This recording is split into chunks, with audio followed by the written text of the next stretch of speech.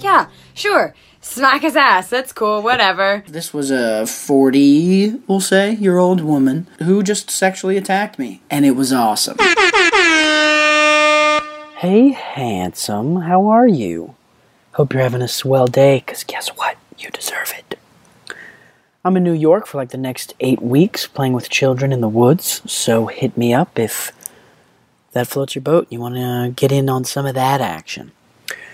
Q's pet peeve of the week. Girls who say Cinco de Dranko on social media when it should most assuredly be Dranko de Mayo. Ugh. God, I agree. Drives me nuts. Dranko, like, so obviously should it be Dranko de Mayo. Women on social media are so basic. Grow up. Alright, I think that's all housekeeping. We're working on sponsors. I'm working on stuff, whatever, it's coming. Moving on to the show. Firstly, I apologize. There's a little bit of set building going on in the background on Camille's end because this was a Skype interview, plus there's a little bit of echoey nonsense at parts because she was only wearing one of her headphones and put the other one right next to her microphone, so my vocal signal reamplifies sometimes. Sorry, it's occasionally it gets a little vexing, so I apologize for that. It was just such a fun interview that I had to upload it regardless of sound quality. If it's really bad, please just send me hate mail or something. Anyway, my interlocutor, sup, great word, beef, interlocutor, for today is the dazzling, just arresting Camille Griffin, Princess of the Bayou Playhouse in Lockport, Louisiana. She's a director and actress for the stage with a charming Cajun spice to her, which I'm sure you'll pick up on. Great convo. We were giggling the whole time. Check us out. Thanks for listening. Love you guys. Brush your teeth. Listen to your moms. Do your vegetables. All that stuff. Talk to you soon. Snugly Dragon Podcast.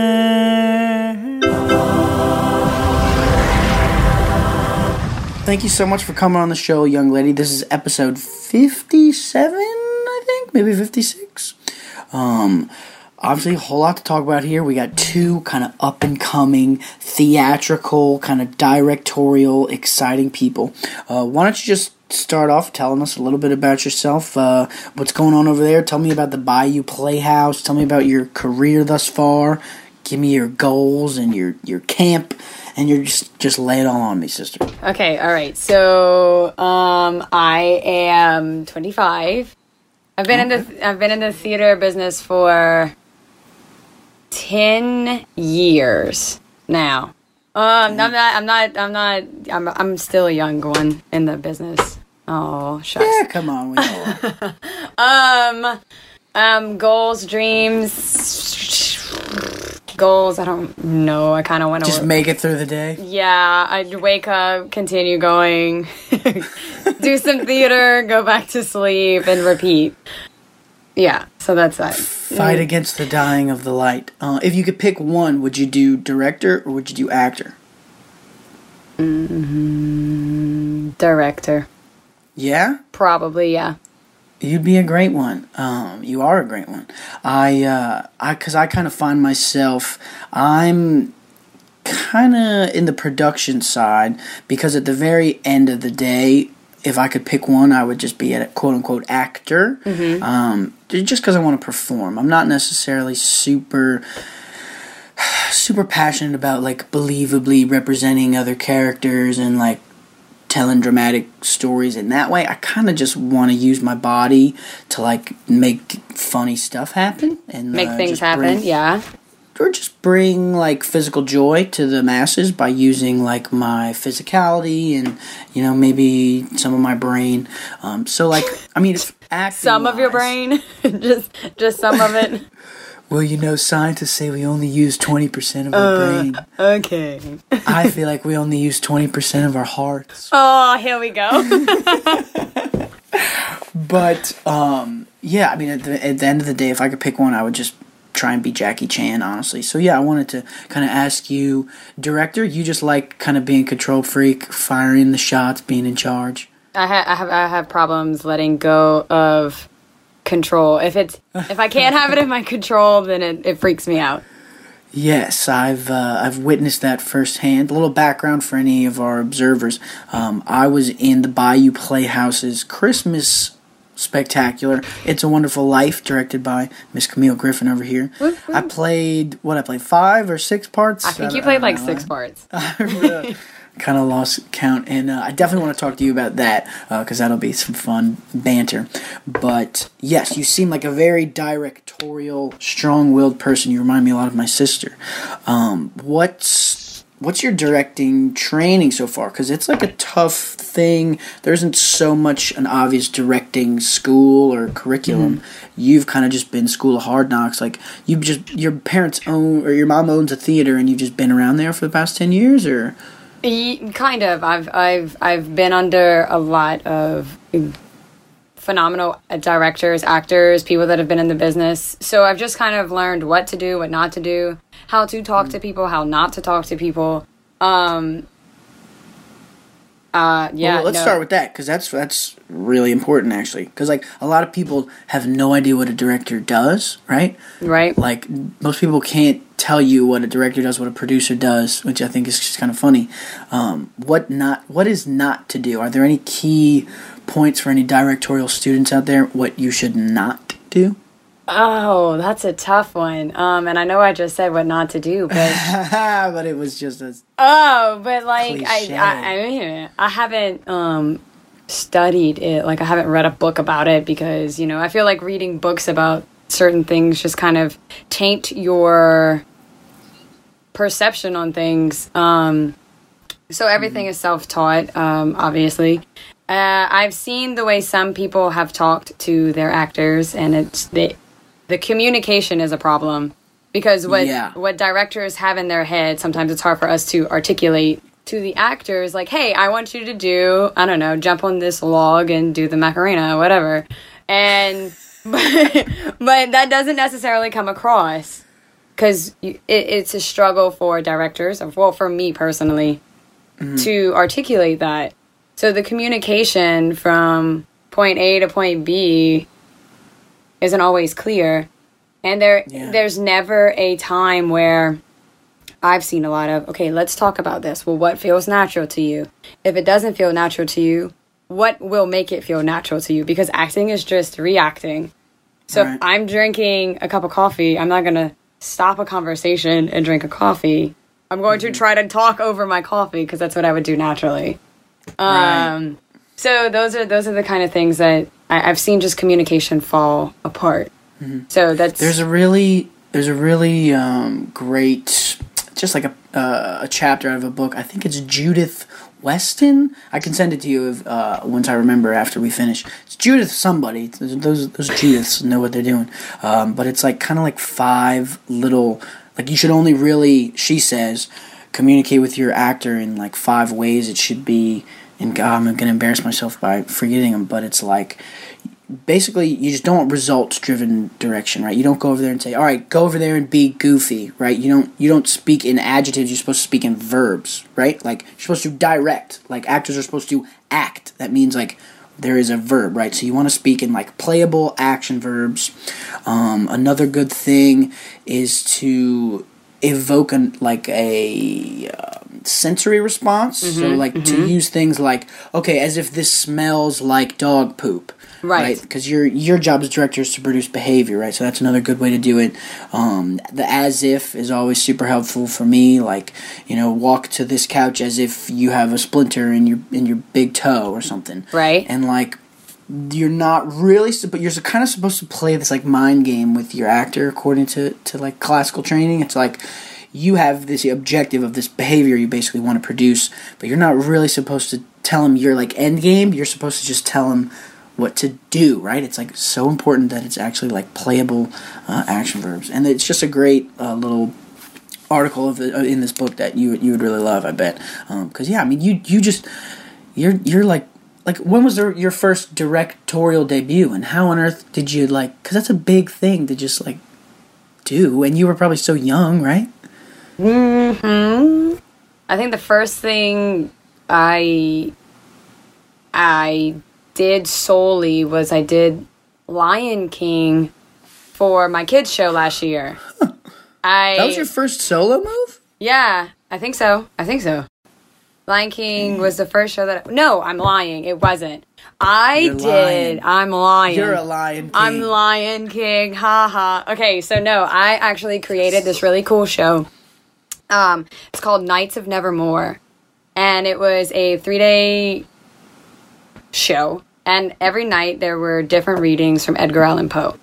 It was obviously during Halloween. It was a dumb show. So I had silent actors on the side acting it out. And then I had 2 readers. One was myself, and one was Dane Rhodes. And Dane and I took turns reading these creepy poems from Poe. And it was spectacular. And that was the first thing I did. But I did everything spur of the moment. And I was like, this is what we're going to do. This is how this is going to happen. And it Chaos theory. Yeah, very. And... It went over great, and my mom was like, okay, you're going to be the director, right? Cool. And that's how that happened. I also like how y'all say director. Director. Very Lockport, kind of Nowheresville, Louisiana way to say it. Way cooler. Why? I guess you were drawn to theater because your family owns a theater company? Is that why? I mean, I guess in the context of over film, because I just feel like, for me personally, you can do so much more with camera stuff rather than the live show. So I kind of wanted to know your thoughts on that. So we rent the building from the town of Lockport, and yeah, talk about the Bayou Playhouse. Okay. That's y'all's little queendom over there. Yeah, so it's our nestled little kingdom that we have down here. It opened in 2008, and it's kind of been a living, breathing theater ever since. My mom got me in here in 2008, and I was super shy, and I actually didn't want to have anything to do with it because I couldn't talk to people. And my mom was like, no, you need this. This is good for you. You need to be able to talk to people. Theater is good for everybody. Exactly. That's true. At the end of the day, it is. So that's how I kind of got started. And then slowly but surely, I liked all the background work. And I really liked the lights because they're pretty. And, I liked taking care of the actors because it was important to me to take care of them and to make sure that they were, well-fed, had water, and had everything they needed. Because to me, actors were the most important part of a show. If we don't have them, there is no show. So I always wanted to make them feel like $1 million, even though if they were extras, I was like, no, this is what they're meant to be. So anyway, if I can stop you right there, just from as a women's and gender studies scientist, do you think that nurturing instinct you have results from your being a woman at all? Do you think that's a universal thing that women like to do? Is nurture?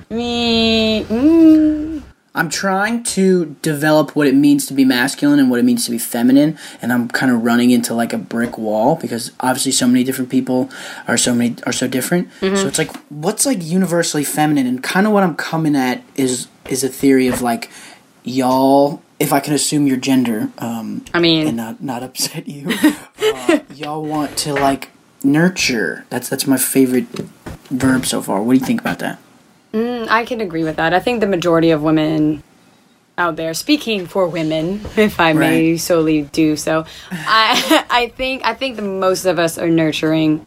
I'm a nurturing control freak. I like to have everything in order and in place, and I know where everybody is at every single moment. Well, that's show business, man. That's you need to be scheduled to a T, right? Yes, yeah. So that's really hard to say because out of the theater, I'm not nurturing. No? No, so it's strange. So when I'm here, I'm a different nurturing kind of person than I am on the outside. Okay, sorry, just quick little sidebar. I'm fascinated trying to just figure out, because for example, let me ask you, what do you think it means to be masculine? What is it to be a man? What does that mean?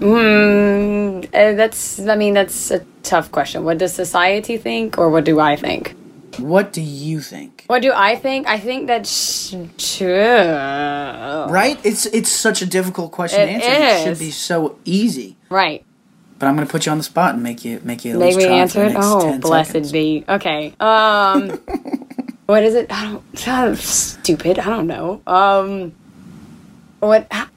It's to be like another. It's just to be the matching person of the woman that you're with, right? Because I say, and I'm using with loosely. So my Seth. Okay, so my Seth is a different kind of man, right?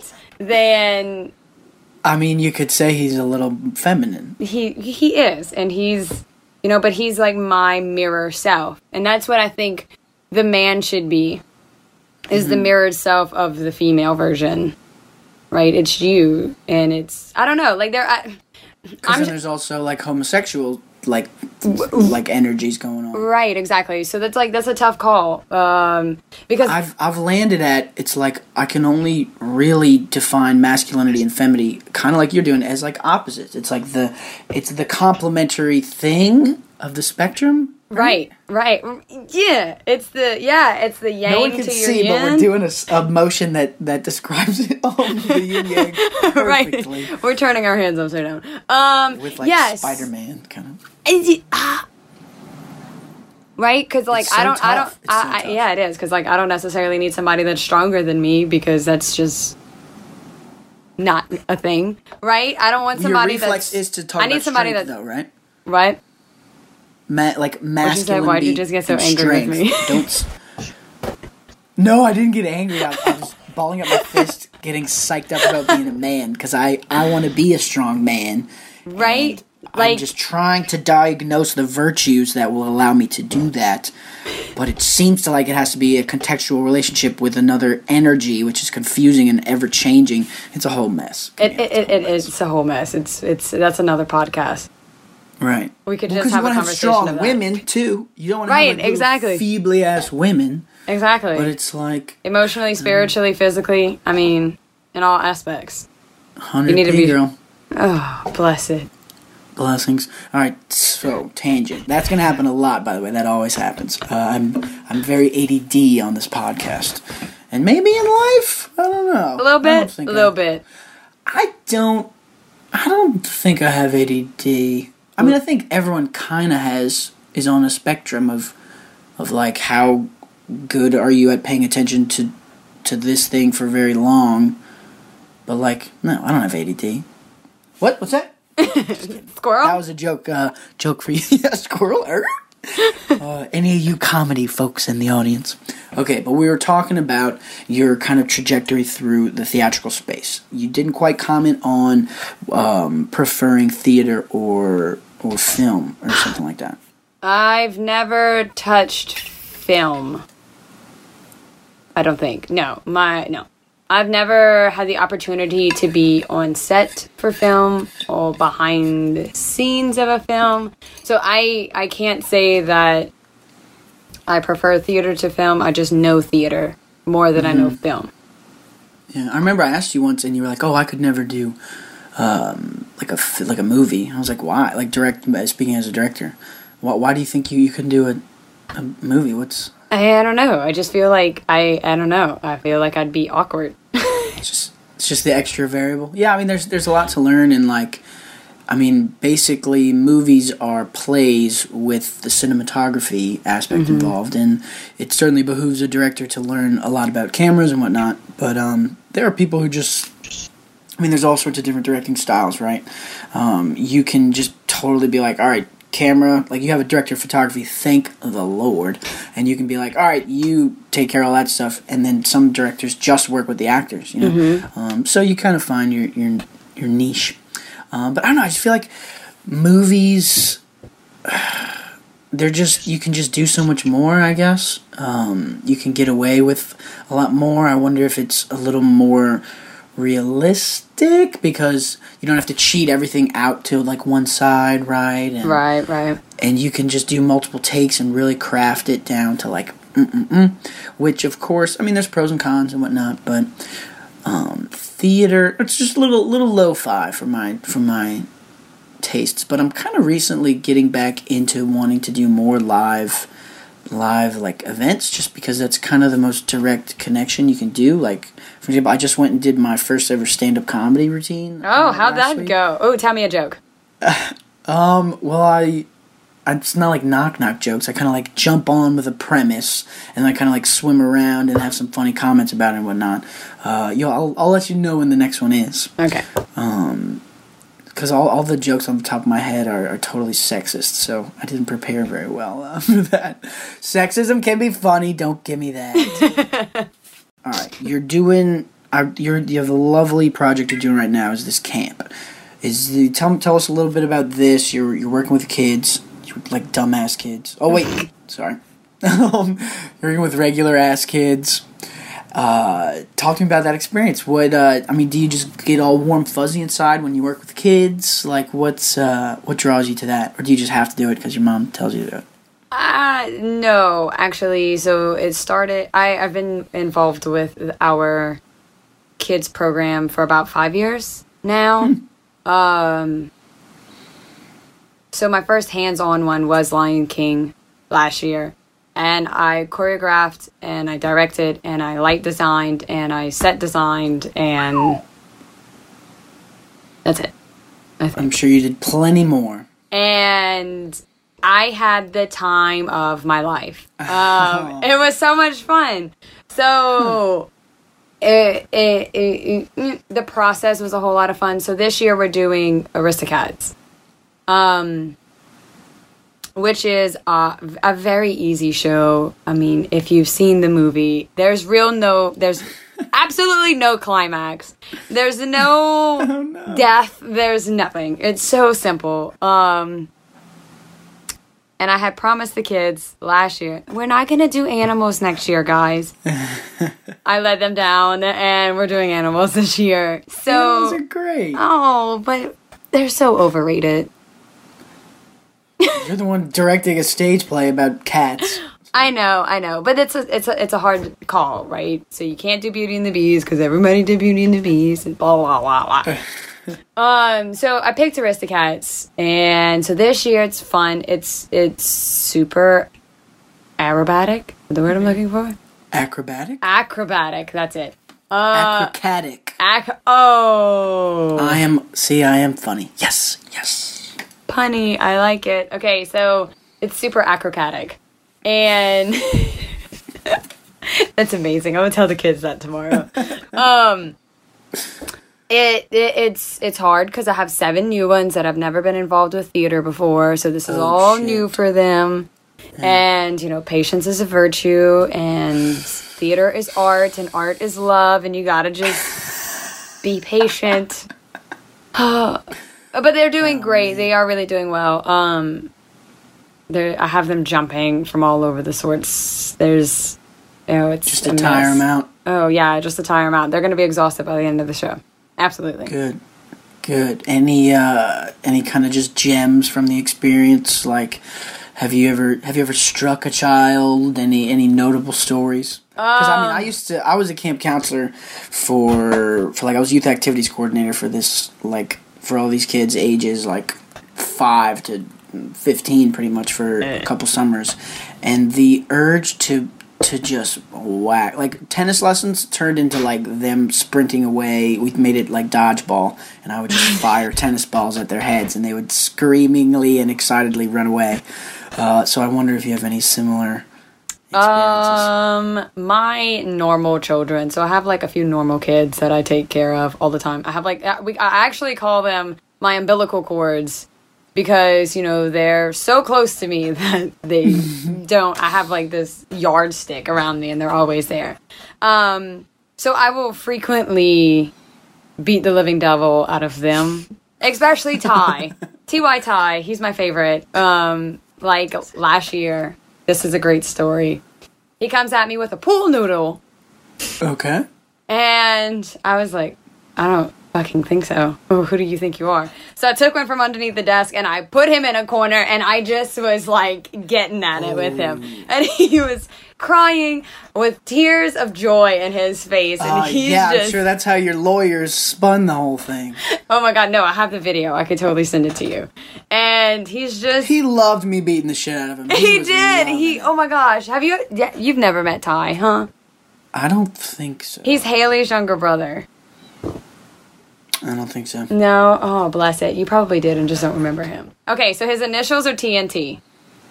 Whoa. Okay, so he's totally explosive. He's a character and a half, and I love him to bits, and he loves me too. He's like my little brother. But so we have that. Mm-hmm. Like, I can beat you up. No, I'm going to beat you up. No, I actually beat you up better. So my pool noodle story is a whole lot of fun. You're pretty scarily aggressive at times. A little bit. Didn't you like throw a cinder block through a set or something once?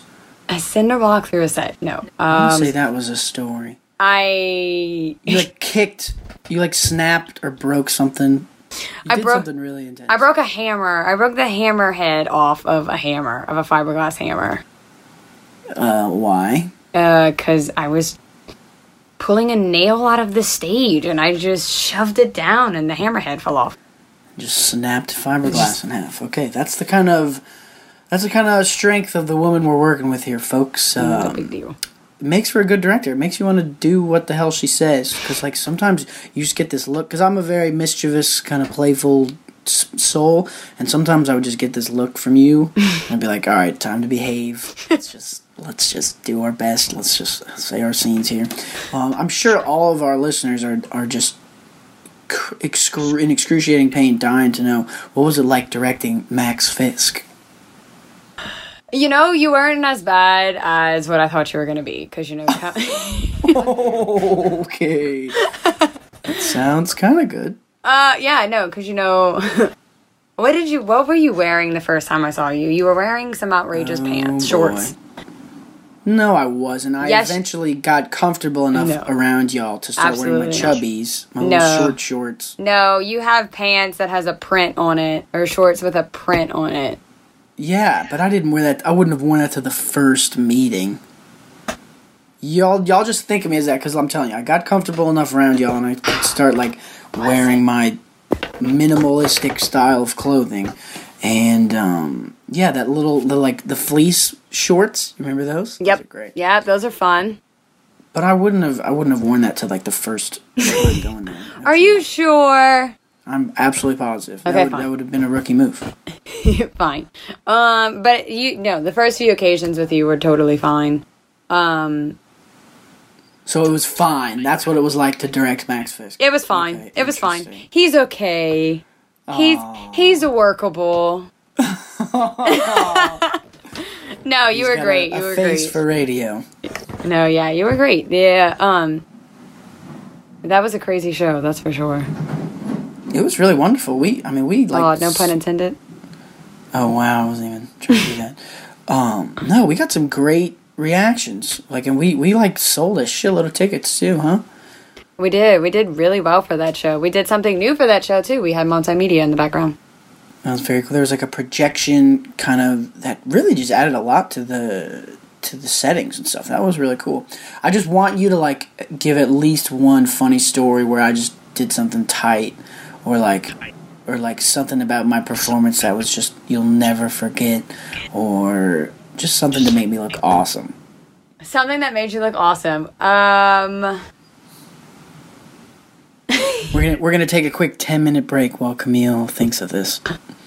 There was twice, I think, when who was playing? Was it Tammy? That ended up just planting a giant one on you. Yo, okay, this is a great topic point in our world of, and not to make light of this, but you know, there's a little. What's a nice way to say this? I mean, like sexual harassment. Let's say I'm standing on stage doing the best I can, and it's the last show of the whole season, And this girl, admittedly playing a prostitute, just grabs me by the scruff of the neck and freaking shoves her tongue down my mouth, which had not been rehearsed, which had not been discussed. I was totally taken advantage of. This was a 40, we'll say, year old woman who just sexually attacked me, and it was awesome. No, I'm just kidding. I was so surprised. Camille, did you know that was going to happen? Did she tell you she was going to do that? There was talk of it, but she said that she was just going to smack you on the ass. That was like what I had heard through the grapevine. She might have even told me. I don't remember. So I was like, yeah, sure. Smack his ass. That's cool. Whatever. And she got on stage and didn't. And I was like, oh, snap, crackle, pop. Yeah, that was, there was no acting in that reaction. That was pure. Your face was priceless. It brought me so much joy to see that moment. It really had, like, nothing to do with the storyline or anything, too. I was just like she took advantage of me, and I demand reparations. Oh, man. Yeah, that right there was pure all you, and it was fabulous. You said there was number 2. Not that I want to be particularly picky, but you said there was a second thing. So what I do vaguely remember, I don't remember which show it was, but there was a time you came out for the mother scene when you're like, Mom, I'm not shaking down the house, that thing. Mm-hmm. You came out and your shirt was like buttoned halfway wrong, stuff was falling off of you, shit was falling all over the place, and you just had the best smile that was just like, what, I'm not doing anything, this is normal. Oh, wow. Okay, I like that. My ego is satisfied. Yeah. Okay. So where are we now? We're at camp. We're doing a bunch of fun stuff with the kiddies. When's the show? Show opens on July the 12th, and it runs through the 22nd. Okay, yeah. And any, like, stuff you want to plug, any, like, advertising you want to jump on, whenever you want, you can just go ahead and start shouting random advertisements. I'll give you that right. We actually had a question from one of our listeners, Mr. Logan Samuel, who wanted to ask, what is the most stereotypical female thing that you do not do? I can go first because I've had a little time to think about it, if you want to think about yours, because he asked me what the most stereotypical male thing I do. And I thought about it, and I'm just not a hunter or a fisherman, especially. The idea of kind of like murdering animals doesn't excite me at all. And it's like, she's giving me a lot of like snaps and whatnot. And like, I'm not like a freaking vegan or anything. I mean, obviously I'm against animal cruelty. But I mean, I understand we have to like eat animals and kill them to survive. But just me personally, like the whole like, what made me think about it first was fish. I mean, y'all are Lockport, so you got a bunch of like water around their stuff. Are you like a fisherwoman at all? I used to be. I'm not so much anymore, just because I had two bad fishing experiences, and I just don't fish no more. Whoa, we're gonna get into that in 5 seconds. They're so sketchy and like floppy, jumpy, and they're just so unhappy when they're out of the water, and I don't like touching. They're all scaly and like slimy, and I don't like worms. And I mean, my friend was telling me about how this dude's like a charter fisherman, like he's like a captain, like he brings out people like deep sea fishing. Mm-hmm. He wrangled a freaking 50-pound swordfish into the boat. They give him a wooden bat so that he can bludgeon it to death so it just dies. He says, no thanks, grabs it in like a stranglehold, starts punching it in the face. There's like blood spewing everywhere until it like knocks out. It's like, in no way am I interested in that process. That sounds awful. It's like too much for me, dude. That's extra. Like, I'll eat sushi, but like, God, someone else please do all the like dirty work for me. And then just hunting, like the idea of like filleting an animal with the blood everywhere and just chopping up its meat. I'm just real squeamish with like intestines and like I like everything on the inside of the body to stay kind of like where it belongs, nice and neat and out of sight. I can do blood, but I don't do organs. I do not do organs. Okay, so let's get to your bad fishing experience. That actually piques my curiosity. What happened? Okay, so I had two. My first one, me and my grandfather used to go fishing all the time. So that like used to be me and his thing. Anyway, so one time we took a trip, me and the family, and took a trip up to Toledo Bend, Louisiana. It was like a retreat weekend, cool. So me and my grandfather hopped in the boat and we went fishing. Oh boy. And I'm sitting with my fishing line in the water and I'm chilling. My feet are overboard, enjoying the water. And all of a sudden, some garfish, some alligator gar start coming to the top of the water. And there'd Wait. What's a garfish? Alligator? An alligator garfish. So it's like a fish that alligators eat. No. It's the name of alligator. It's an alligator garfish. That's the name of it. That is some backcountry shit. Keep going. It's not backcountry shit. Alligator gar shit. Swam up to the boat. Nah, I was just fishing. Continue. I apologize. So they rise to the water. They have like a long snout, like kind of like a flat alligator. An alligator, like an alligator, and they rise to the top and they kind of eat. I think they eat the like shit that's on the top of the water.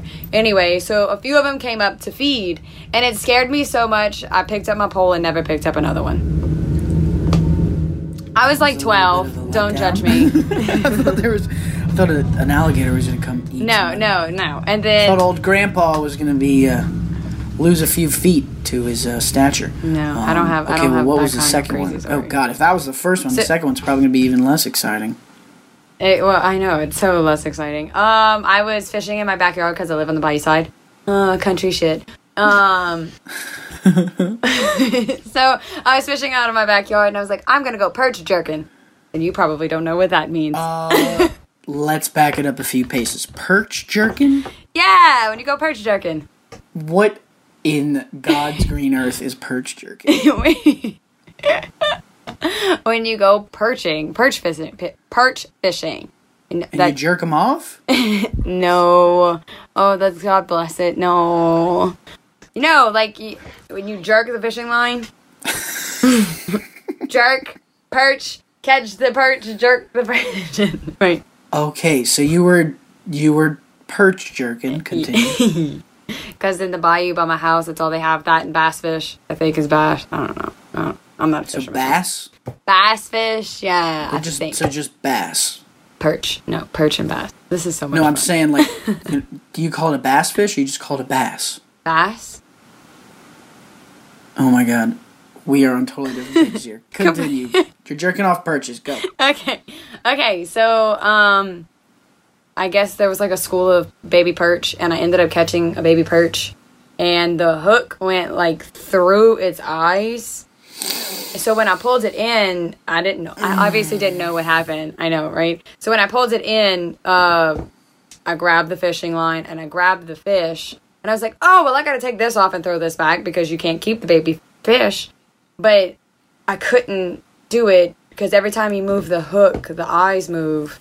Ooh. I know. It's awful. It's cringing. I know. So I closed my eyes, took the hook out, and put the fish back in. And that was the last time I picked up the pole and I never went back fishing. Because I was like, I can't keep doing this. This is awful. Can't just be gouging fish eyes, baby fish eyes. I know. He hadn't They're even babies. had his full life yet. I know. Oh man, I would be on board with fishing, or like bear wrestling for hunting. Like if there was some sort of like full athletic way, instead of just like you're cheating, right? Like you're sitting in dry land, like a dry space, and you just dangle a little bait, and you like I don't know. I would love to like fully use my entire body to like. And if I win in a contest of like strength and a little bit of wits, like physical chess, then I might be a little more on board. But like bear wrestling sounds dangerous. It sounds dangerously fun. I would wrestle a baby black bear because I think. Right? Don't you just want to hug a baby black bear? Yeah. Like I just want its fur to be all over me. I think that would be really enjoyable. while we're on the subject of backcountry. Oh, thank you, Logan Samuel, for your wonderful pointed question. Gave us at least 3 minutes of content. What kind of backcountry shit do y'all do? Because I'm like this metropolitan, Neapolitan, cosmopolitan New Orleans boy, right?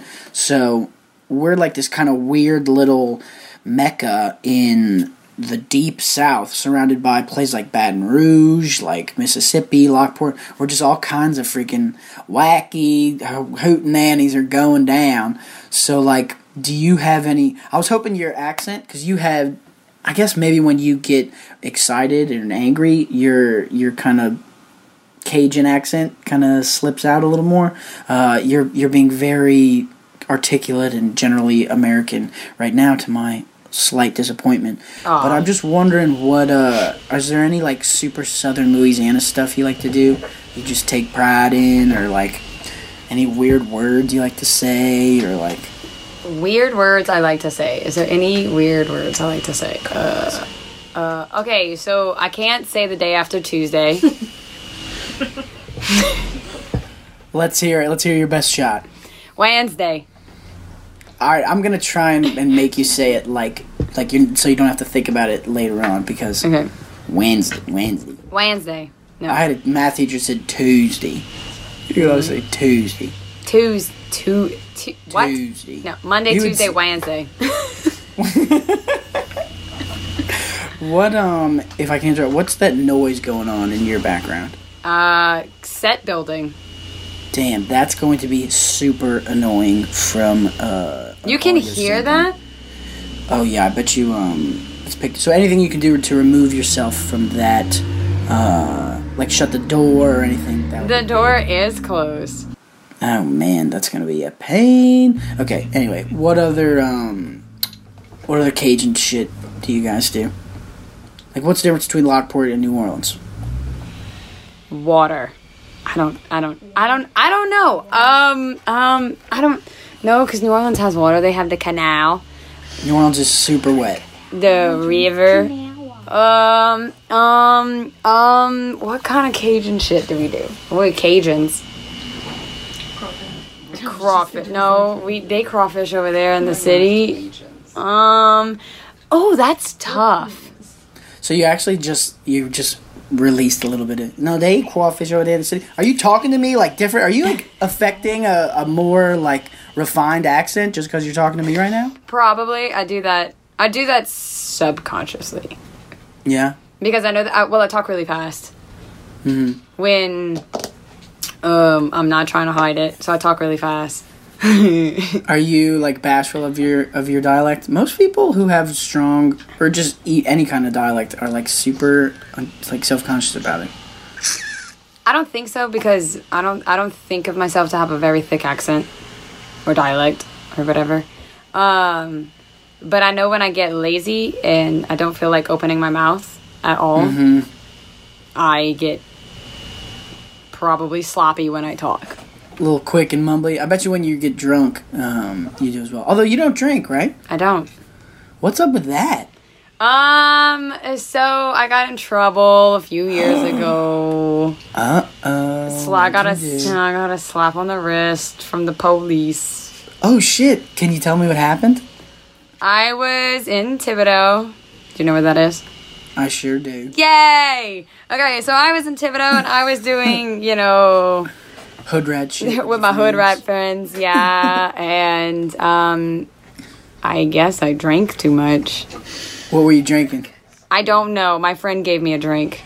She said, here, I got this from the bar. Here you go. Yeah. So I drank it, and then the club closed, and I got into my car, and fun fact, I actually tweeted, I'm too drunk to drive right now. Oh no. And I got into my car. I made like the block, and red and blue lights got me.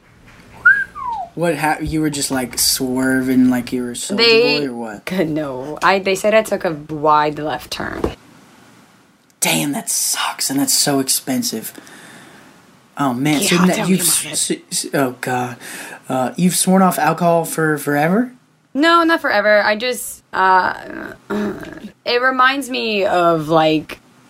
Jail. Yeah, like, it just reminds me of a time in my life where I'm not anymore. So, like, when I was in college, we used to just drink all the time. I remember a time that, like, all I would do, I'd wake up, go to school, skip class, drink. Pass out, drink.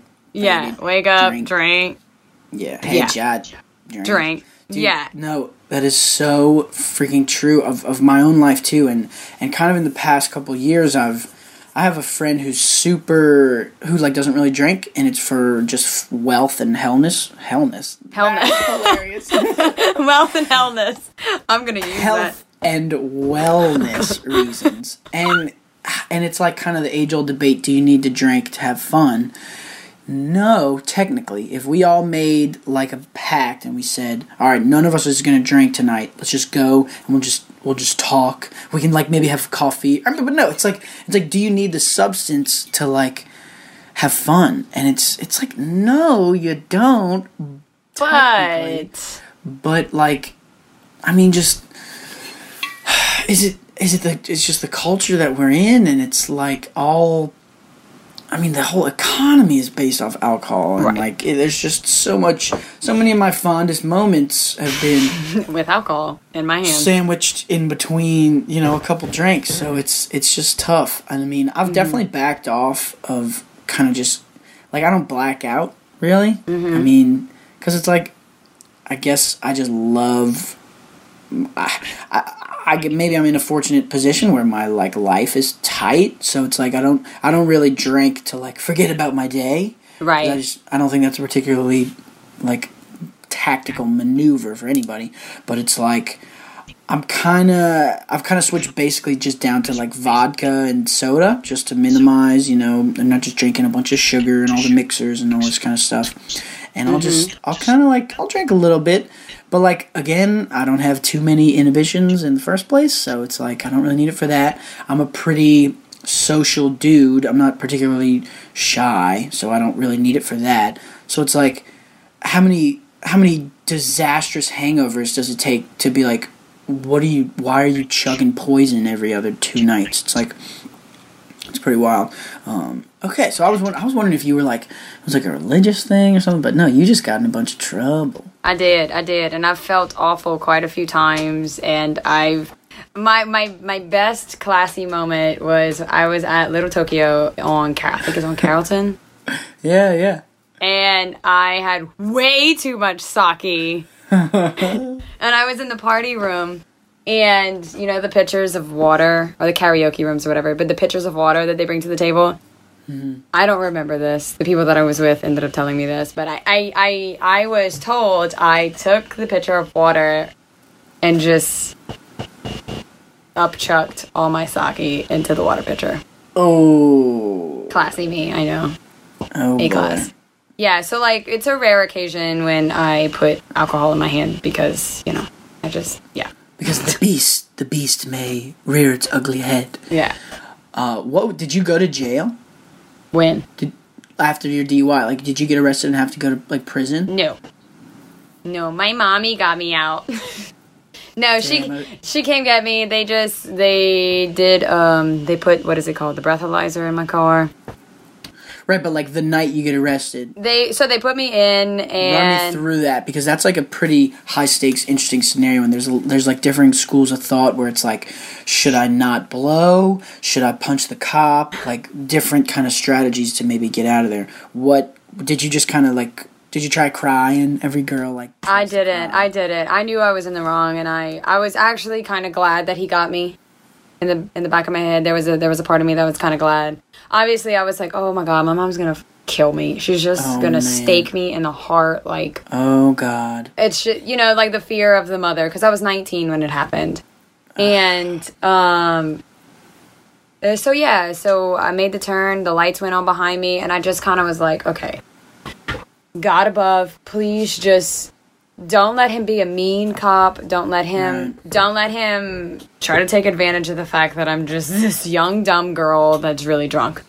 Yeah. So he pulled me over. He comes to my window and he's like, "Can you get out of the car?" I did the whole like walk nose this thing. How'd you do? Do you remember? I don't remember. I know I failed the walking test, but I did this fine. She's doing the nose. She's the doing nose, the alternating nose pick. So, yeah. And then they put you like in cuffs and put you back in the car? He put me in cuffs, but he didn't put them tight. I was able to like slip my hand out of them, and I just put my hands on my lap.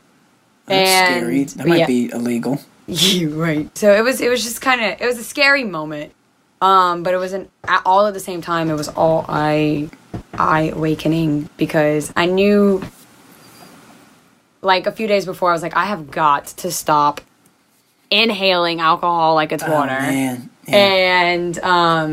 And so they took me in. He sat me down like in one of the back rooms or whatever when he got me to the jail in Thibodeau, and he said, "Okay, I need you to blow into this."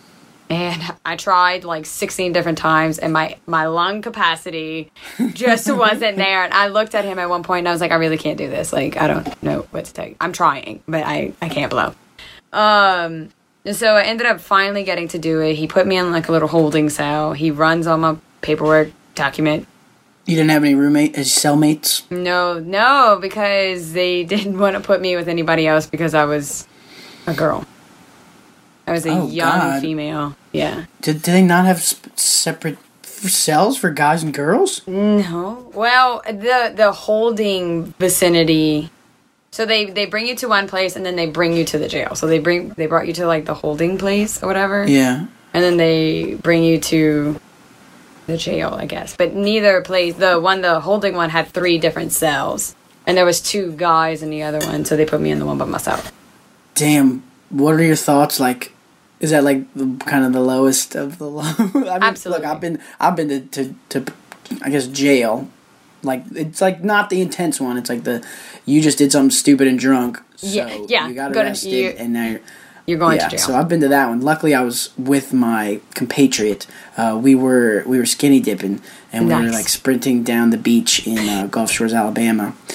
And we got nabbed. It's a long story. I won't bore you with the details, but so I've been in the whole prison. We were just laughing because it's like, all right, there's no way we're gonna get in that much trouble. Mm-hmm.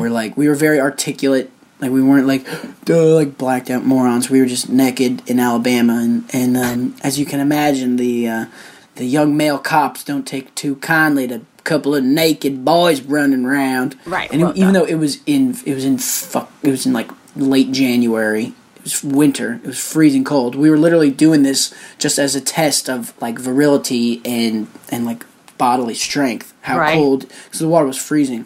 It was a whole thing. So when we were in there, we were just doing push-ups like the whole time and just kind of working out. But we were just kind of laughing the whole time. So I wonder if you were just like, because you were by yourself, right? I was by myself. I remember the cell was like, I'm assuming, okay, if I stand up and open my legs a little bit bigger than shoulder width, I was able to rock side to side and able to touch each shoulder to the side of the cells. And I was barefoot. Ooh, fun fact, barefoot. I was naked. Damn. Yeah. All right. Well, we don't have to relive too many more of your jail time. Yeah. I do apologize that happened to you. I think you can. I mean, you're 25 now, right? It's been 6 years. I think you can kind of probably confidently ease yourself back into the social drinking sphere. Oh yeah, absolutely. I wouldn't be too worried about it. But good on you. I mean, come on. It's like, we definitely as a society drink way too much alcohol, and it's kind of needless. So yeah. So that's my 2 cents. Don't get me wrong. My local restaurant puts out a great sangria that I will drink until Go kingdom to town come. on. Oh, what? Oh, okay. Yeah, we're doing great for your future employers here, Camille. Talking about your jail time and your alcohol problem. Holler for $1. Your girl can do what she needs to do. Switching gears a little bit, I kind of want to get, while I have a theater brat, if you will, just on the show, like some of your favorite productions and some of your favorite screenplays and your favorite playwrights and whatnot. I just saw The Book of Mormon. Have you ever seen that? I haven't. How was it? Oh my ice skating goodness. Was really? It fantastic. It was. I haven't laughed like that. I don't even remember the last time I laughed that the laughed time I last that much, that consistently. There was an intermission. They came back, just picked right where they left off. I mean, I saw it in Sydney, Australia, which was pretty darn cool. Yeah, that's awesome. And, oh man, it's the South Park guys, right? And just the singing and... A plus, 10 out of 10, hysterical. Probably my favorite, like, of the newer plays. I love Guys and Dolls. I've never seen that either. Oh, You never seen Guys and Dolls? Come on. I know. Singing in the Rain. Nope. Hamlet is probably my favorite Shakespeare. There's a bunch. But yeah, come on. We're not asking me, we're asking you. Okay, so, going off of Book of Mormon, have you seen Come From Away? Mm-mm. Oh, big screaming supporter of Come From Away. I've never even heard of this. Holy hot damn. When you're in New York, you've got to go see it. Okay. It is Coming Away. Come From Away. Come From Away. It is the true story of 9/11 and the town of Newfoundland. The town of Newfoundland. Let me start over. The town of Gander in Newfoundland. Okay. It's fantastic. It's beautiful. It's an hour and 45 minutes. There's no intermission.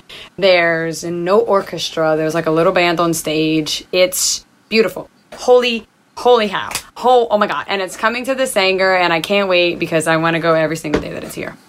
All right, let's go together when I get back. When is it coming here? It's the closing season of 2019, so it's next season. Oh, so we got time. Yeah. Dude, nice. Is it a musical? It is a musical. You gotta love a good old musical. Yeah, I do, right? They're just the best. Oh, wow. Did they put bombs in the plane? What was the deal with the attack? Wait, what? This is the true story of September 11th, right? Yep. So, what, did they put bombs in the plane? No, did the government buy 9/11? Any of that sketchy shit? No, none of that. It has nothing to do with any of that. So, it's 10 people in the cast. Each cast member has about 4, 5, 6, 7 different roles that they play. And, so it's the townspeople that start off the show. And the town people are doing their daily thing, going to work, going to the library. The school buses are on a riot because they don't want to, I guess, do their school bus thing. And they turn on their radio all at the same time in the show. And what they hear is that the Twin Towers, the Twin Tower attacks have gone on. And their airport, which used to be where everybody used to go. So when you'd be traveling from Europe, you'd go to Gander. If you're traveling from America, you'd go to Gander, refuel, and hop away. But now they don't need that because the planes can make it all over. So the airport's kind of like crumbling and falling apart. It's, old and stuff.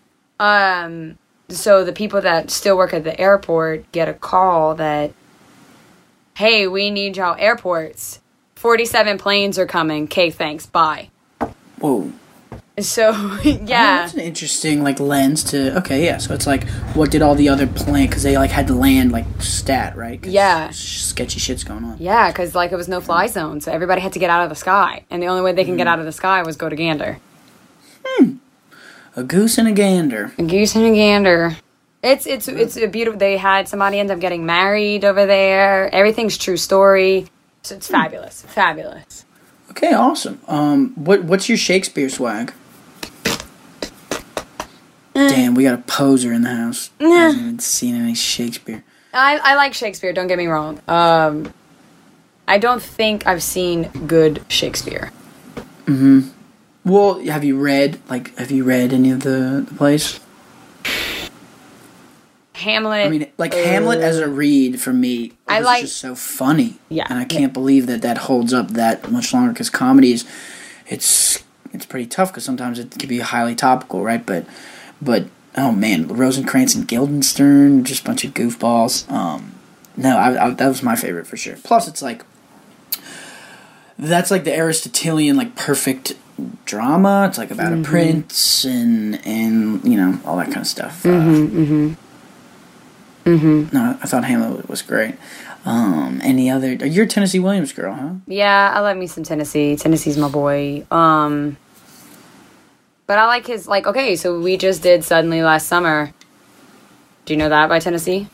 I do, because I saw y'all were doing it. Hey, okay, so I was in that show. Woo, woo, shout out. So that's probably, that's been a very close to home show. It's a great quick read. It's dark as hell, which I thoroughly enjoy. I like dark shows. They talk about eating people, so that's quite interesting. Whoa. Yeah, the kids eat Sebastian, which is my brother, my cousin. Sorry, so they eat him. I love Tennessee. I think everything that Tennessee has ever done, I just love. I actually got a book from one of my friends. It's his journal. So, oh shit. Yeah, so that's fun. But yeah. All right. Do you write any of your own stuff, kind of on your own? If I had time, I would. No, I don't. I actually, I'm trying to build up the confidence to get somebody to read it, because I gotta let somebody read it. I don't like people reading what I write. Right. Well, you just seem like such a, for lack of a better term, like neurotic, kind of thoughtful, we'll say, full of thought person. So I bet you could get some gold if you just gotta start just typing up. Dude, start a note in your phone, and whenever you just think of something, jot it down. It really has changed my life. Just with regards to producing ideas, and even just the best way to articulate your thoughts, really, is to write them down and speak them aloud, right? It's like, when everything's like a giant soup in your head, it's kind of hard to like know what you're thinking. Yeah. Ironically. So I always recommend people write, especially crazy people like you. Thank you. Do you like to do anything else outside of the theater? Like, when you do get some spare time, what do you what's going on over there? Perch jerking? No. I just got into gardening. That's a fun thing. Wow. I know. I'm an old lady. My father was president of the Old Garden Rose Society, the New Orleans Old Garden Rose Society. Before Katrina, we had 98 different species of rose in our garden. Yeah, we had a badass garden. Whole thing just got wreck sauce. Oh, that's awful. I'm recently getting more fired up about gardens, because I heard that the garden is like the perfect metaphor for a well-balanced life between order and chaos. Because you have your nature, right? You have your shit growing around. Right. But then you have your order. It's like the nice lines that you draw, and the cultivation and the taking care and stuff.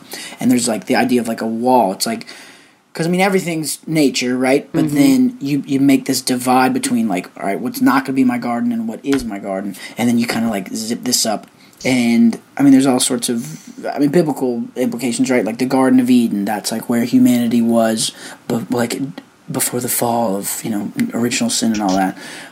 So I'm just super fired up about gardens as a metaphor.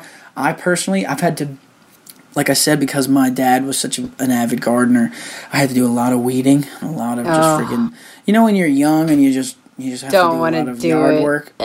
Yes. I mowed a lot of grass as well, between a lot of freaking garden beds. Grass is a lot easier to mow when it's just a big clump. But when you gotta like swim in and out of all these gregarious is not the word. What do I want to use? Obnoxious, just like garden pits and like trees and just blah blah blah. But tell me about your garden swag. You got some tulips coming in? Do you do any fruit? Do you do any? I'm not there yet. I just started. So I got me some Boston fern happening. I got some cactus growing. Dude, cacti are freaking tight. What? That's the shit. And I actually just planted a thing called a sunshine ligustrum. Whoa. I know. Are you hoping to make it towards like growing your own food? Because I think that would just be so awesome. I want my own cows, my own pigs, my own chickens, and then my own like orchard. Orchard, yes. Cows and chickens and pigs, that's gross. Right. I mean, again, like I said, I'm not the guy who's going to be like chopping them up and whatnot. But like taking care of them, that's gross. Yeah, Chickens are I'm not messy. They don't have to. Chickens are apparently the easiest one, right? You just build a little coop for them, and then you walk in and get the egg every morning, and they can like kind of free roam around. I don't know. I think ethically, because I need a lot of protein, just because I'm a big, strong, growing boy. So I need to eat a lot of flesh, and the whole factory farming thing is just a giant nightmare. It's like, it's bad. It's real bad. So I would love to get some sort of plug on like a responsibly fed and grown and pasteurized and free range kind of scenario, which is why I say that. It's not like I'm like, God damn it, I wish I had a cow to clean up after. Like, no, but just to like eat nice and clean and naturally, I think that would be the play. What is your kind of dieting schemata? Do you have like a food? Do you track your macronutrients ratio? The look that I'm getting right now, that looks like a no. Do you try and avoid gluten? Like, do you have some sort of like standardized thing that you're trying to hit? No. I eat a meal and a half a day. I fast every Thursday. Huh? Really? Yeah. Always on Thursdays, you're just drinking water? Yes. So on Thursdays, on Thirsty Thursdays, I drink green juice. Sounds delicious. Okay, a juice fast thing. Yeah, so a little juice fast. Time out. So I am learning how to be a yoga teacher. Whoa! I know. Fun fact, huh? It's cool. Dude, that's freaking tight. And that's like, what do you got to do, like 500 hours of like something or other? I don't know. My teacher is thebomb.com, and I Skype him every Tuesday, and 2 weeks ago he's like, okay, you need to start fasting. So I started fasting, and why? To purge out the body and to help it go into ketosis and clean out the excess sugars that's sitting in my belly and intestines and all that fun gooky doctor stuff. That's some backcountry lingo for you. Yeah. That's a funny like skit actually. It's like doctors like in Lockport doctors. All right, so there's goop all over her intestines. She's got her lungs looking kind of funky. We got to take a look at that. That could be fun. I'm cooking up stuff. Sorry, I interrupted you. No, that's fine. So meal and a half a day. What's up with that? Food freaks me out. Food freaks you out. Yeah, a lot of food freaks me out. What? Yeah. What do you mean? You're a picky eater? I'm not a picky eater. I don't know. I don't know. I don't like a lot of food at once coming to me because it's like overload of my senses. Huh. I like small increments because I'm not really that hungry of a person. Yeah, and you're like a tiny girl, so. I mean, I don't mean that in like an offensive way. I'm kidding. I'm totally kidding. You're very muscular, I suppose, but you're small. Yeah, no, I don't know. I eat a late lunch, so I'm not really hungry for dinner. And then, like, when I do eat dinner, it's like 9:30 at night. And then I usually eat at the same restaurant that I have my sangria at. So if I have sangria, then that's my dinner. And if I don't, then I have ceviche. So. Damn, it seems like you have a little homework to do, young lady. You got to take care of that body because that youthful energy is not going to just take care of itself forever. You got to develop some good habits. You got to figure out your caloric output, and then you got to prioritize the macronutrient ratio, and you got to eat at least 3 times a day, and you got to get some good sleep. And what's your exercise plan? Ha. Yoga and squats. God. That's my exercise plan. Go team. That is. You just said what every girl in the whole world is doing right now. That's all it is yoga and squats. I mean, that's mine. But that's literally what I do every day. I wake up, do some yoga, do some squats, and then that's it. I mean, both are very important. Don't get me wrong. I'm just teasing you a little bit. Okay, so you got a lot of nutrition homework to do. Oh, you do it for me and just give me the results. No, it's what you have to do is personal experimentation. You got to figure out what's right for you. There is no miracle universal diet. You got to make small changes, and you got to get a routine and get on it, young lady, or I'll tell your mother. Okay. Yes, Mr. Max. All right. What else did I want to ask you about? Is there anything you want to ask me about? Why are you going to New York? Oh, okay. So every summer I go live in the woods. I live in New York. Yeah, it's about 45 minutes away from the city. It's kind of like this Dirty Dancing style scenario where it's not nearly as much like money thrown around, but there's way more dancing. Everyone, there's like 60 or 70 families. Everyone lives in cabins. It's in the forested mountains, like in this private, exclusive like group camp. There's a beach. There's like kids of all ages. It was started by the Freemasons. Are you familiar with them? Oh, fun. It's like the most specific, random, complicated thing. It's like super hard to explain, but it's like I'm just going every summer since I was born, and I'm going every summer until I die. And maybe even a couple summers after that, because it's like my favorite place in the whole world. Just some of my oldest friends are there, and it's just you're just in the like I live in a tent pretty much. Like I have wooden walls, but like my roof is tarp. Oh, like, interesting. There's no like indoor plumbing. Like we have like a shower and sink and stuff, but like you have to use outhouses and stuff. Wow. And because it was built by the Masons, there's just all these amazingly built structures because they were like really good with like stonework and kind of building stuff. So we have this massive pavilion. It's like probably like 30 yards long and 10 yards wide. And like every Saturday there's a big party, and it's really the greatest place in the whole world. It's quite a cool place to grow up as a young child. And if you're that sounds like fun. Yeah, if you're an old child like me, it's also a fun place to go. So I'm doing my little woods retreat.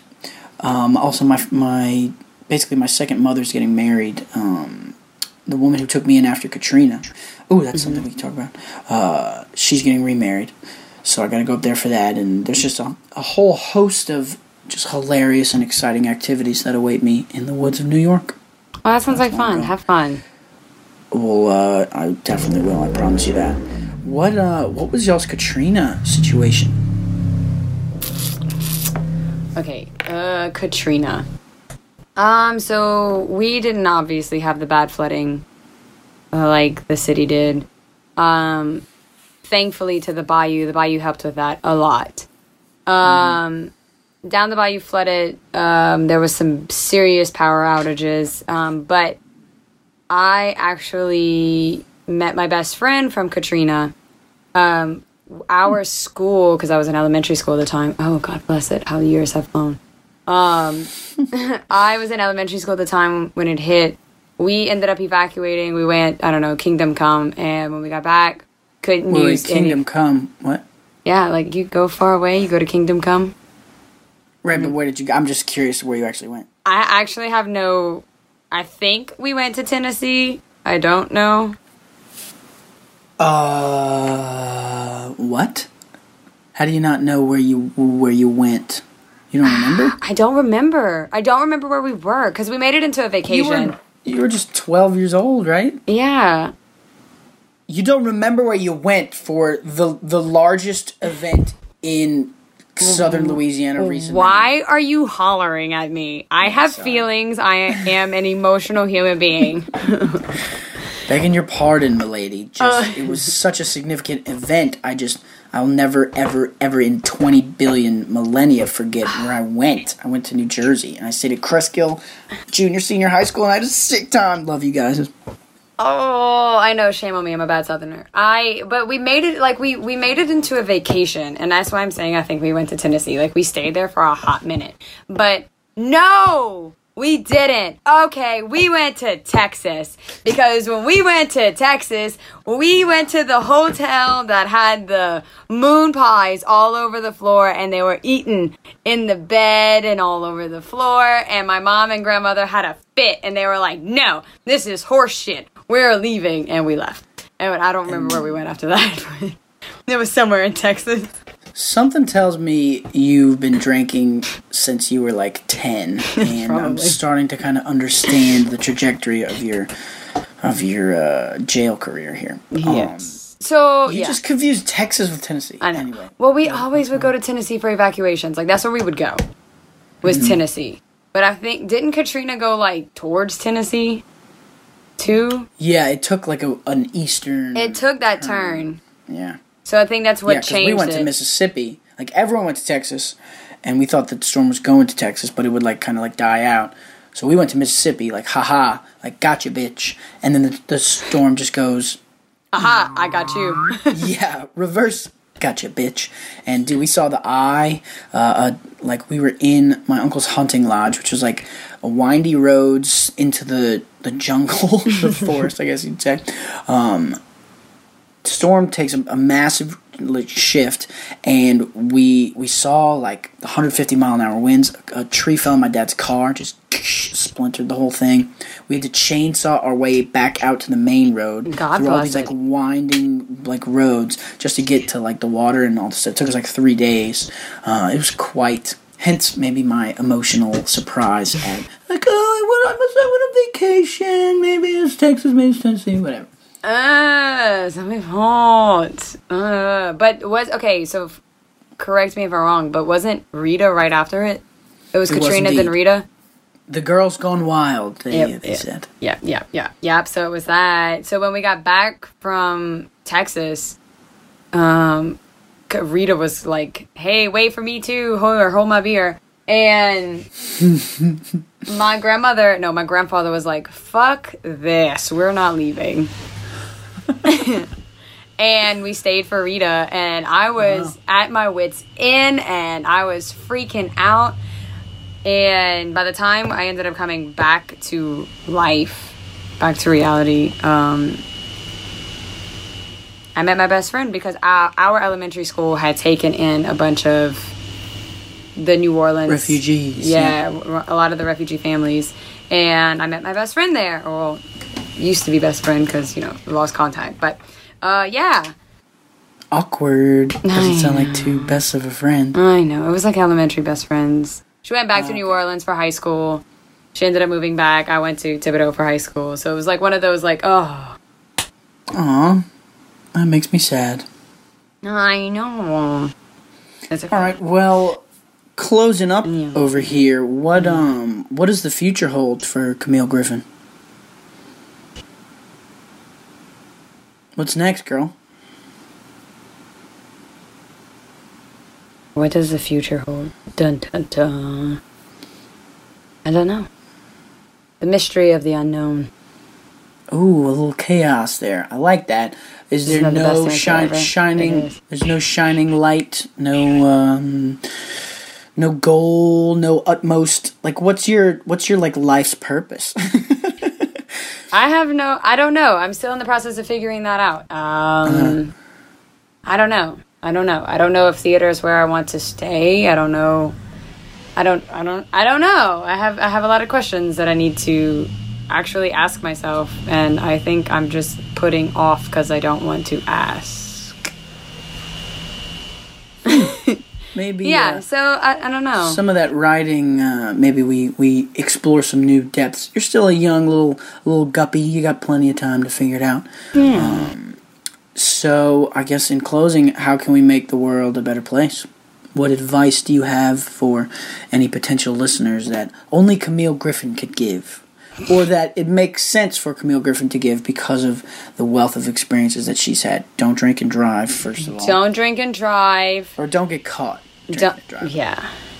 Be good or be good at it. Be bad or be good at it. I don't remember. I don't know. Wait, be bad. No, be good or be good at it.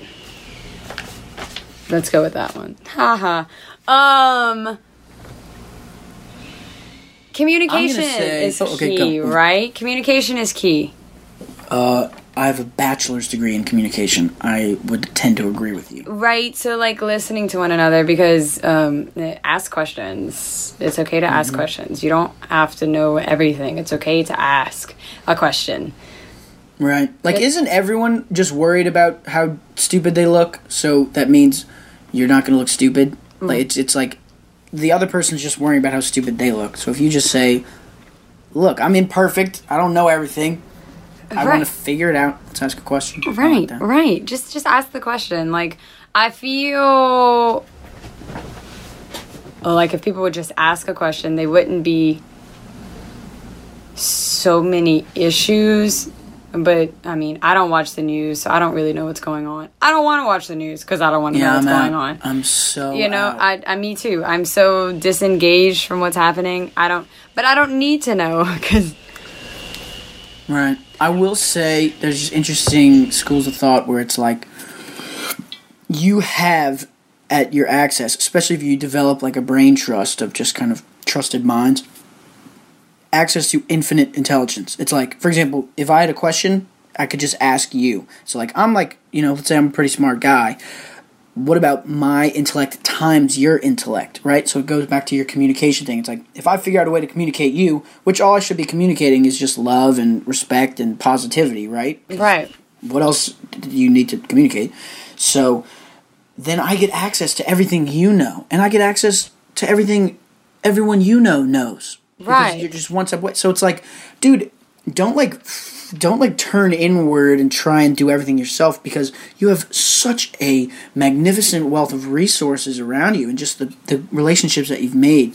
So there's just so much to learn just by coming into contact with other people's mind brains. I agree with you. That's a great piece of advice. I'm going to say read. Yeah. I want to say the more you read, the better person you'll be. Even if you read like stupid stuff, because you'll be like, this is stupid, and you'll like kind of grow and learn, and it's just good for your brain, and it's just correct. Come on, it's the best, right? I mean, yeah. My mom's a librarian, so that kind of informs that, I guess. But reading, just read. Reading does wonders. It gives you new vocabulary. It teaches you things that you probably don't know because you're reading, right? Or it gives you more depth to things that you may already know, may give you new insight. So reading does wonders. Makes people think you're smart. Right. Like, oh, I'm reading. Right. Here's my reading glasses. Pardon me. No lenses. All right, Miss Griffin. Well, thank you so much. I know we've been trying to make this happen for like for the longest time, and I'm glad that it finally happened. I just respect you and like you, and I think you have a dope future ahead. You got like this fiery intensity that I think inspires people around you, and you're just sweet as all hell. So thank you so much for coming on the show today, and I guess we'll talk to you next time. Oh, shucks. Well, thank you. Yeah, I'll talk to you next time.